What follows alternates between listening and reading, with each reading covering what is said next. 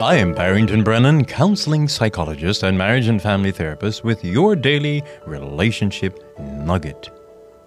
Having sex and driving a motor vehicle both demands a lot of energy and responsibility. Which one do you believe demands the greatest responsibility and accountability? I pose this question because the laws in our country confuse the issue. According to our laws, the age of maturity, when someone can vote, become legally dependent and drive a car, is 18. However, the age for sexual consent, when a person can legally consent to have sex, is 16. This means that a 16-year-old girl is old enough to independently decide to have sex, but not responsible enough to drive a car. It is also illegal for a person less than 21 to purchase alcoholic beverages. The reasoning seems to be that an unmarried 16-year-old teenager has more intellectual acumen, reasoning power, and maturity to have sex than an 18-year-old girl to vote, or 18-year-old boy to vote for the destiny of our nation, and to drive a dangerous machine, the car, and a 21-year-old to purchase a bottle of colic. The Bahamas is not unique with these kinds of laws. Many Caribbean islands and countries around the world have similar laws. I noted with interest that the Barbados age of maturity is 18, but the age of sexual consent and the legal age of one to get married is 16. I thought one had to be matured to be married. Perhaps the only countries in the world where sex outside of marriage is illegal is Saudi Arabia and Malaysia. Now remember, once you're 16, you can give consent, married or single, to have sex. Madagascar has the highest age for sexual consent at the age of 21, perhaps the only one in the world. Countries with the lowest age of sexual consent, ages 12 and 13, are Guyana, Colombia, Japan, Mexico, Malta, Nigeria, just to name a few.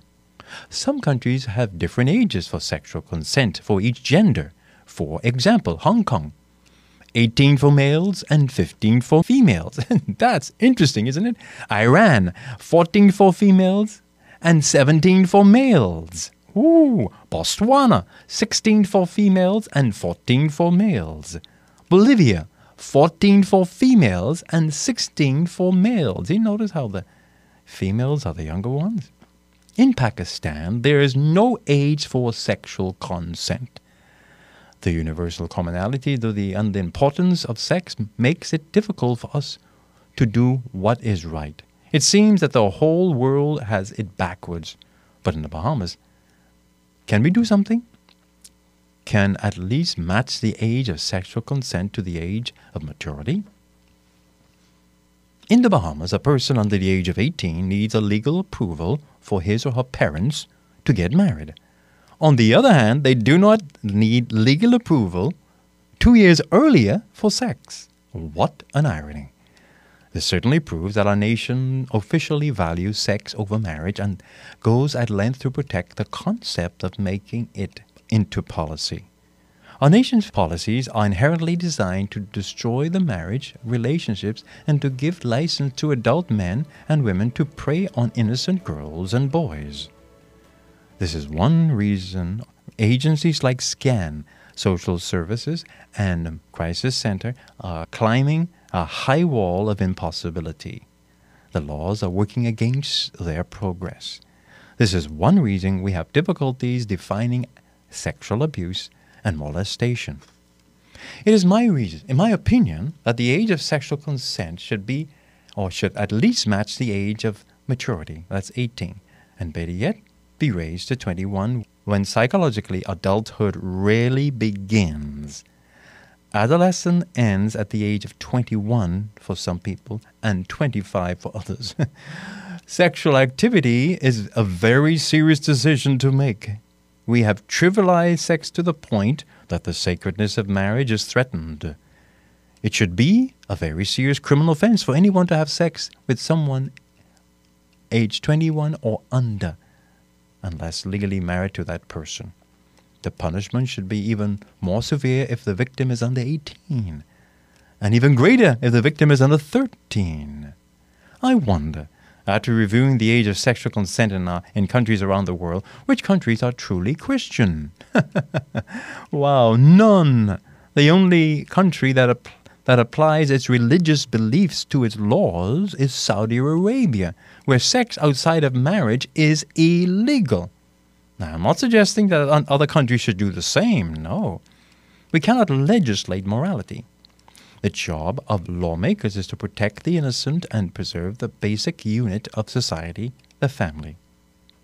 The Pilgrim Fathers left Europe hundreds of years ago for this very reason, so they can worship and serve their God according to the dictates of their conscience. It is imperative that the Church influences the government to make laws that protect the innocent, our children and teenagers. For example, a 16-year-old is not old enough to volunteer for sex. Secondly, there is a 50-50 chance of getting pregnant when you have sex. Pregnancy brings with it huge responsibilities, and teen pregnancy outside of marriage has negative sociological and economic effects on the nation. This risk alone should cause us to change the laws. Anthropologist and psychologist Dr. Richard Edgerton, in his book Sick Societies, Changing the Myth of Primitive Harmony, begins with these words. Listen carefully. All societies are sick, but some are sicker than others.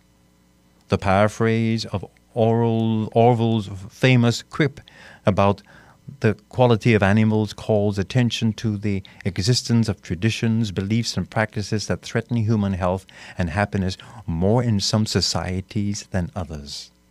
He also states that there are some customs and institutions in all societies that compromise human well-being.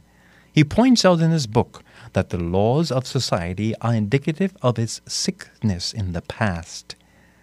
I ask the question then, could we preserve the future of our nation and families by evaluating the current laws of our land, relevancy in the current society, and then be willing to make the changes where necessary?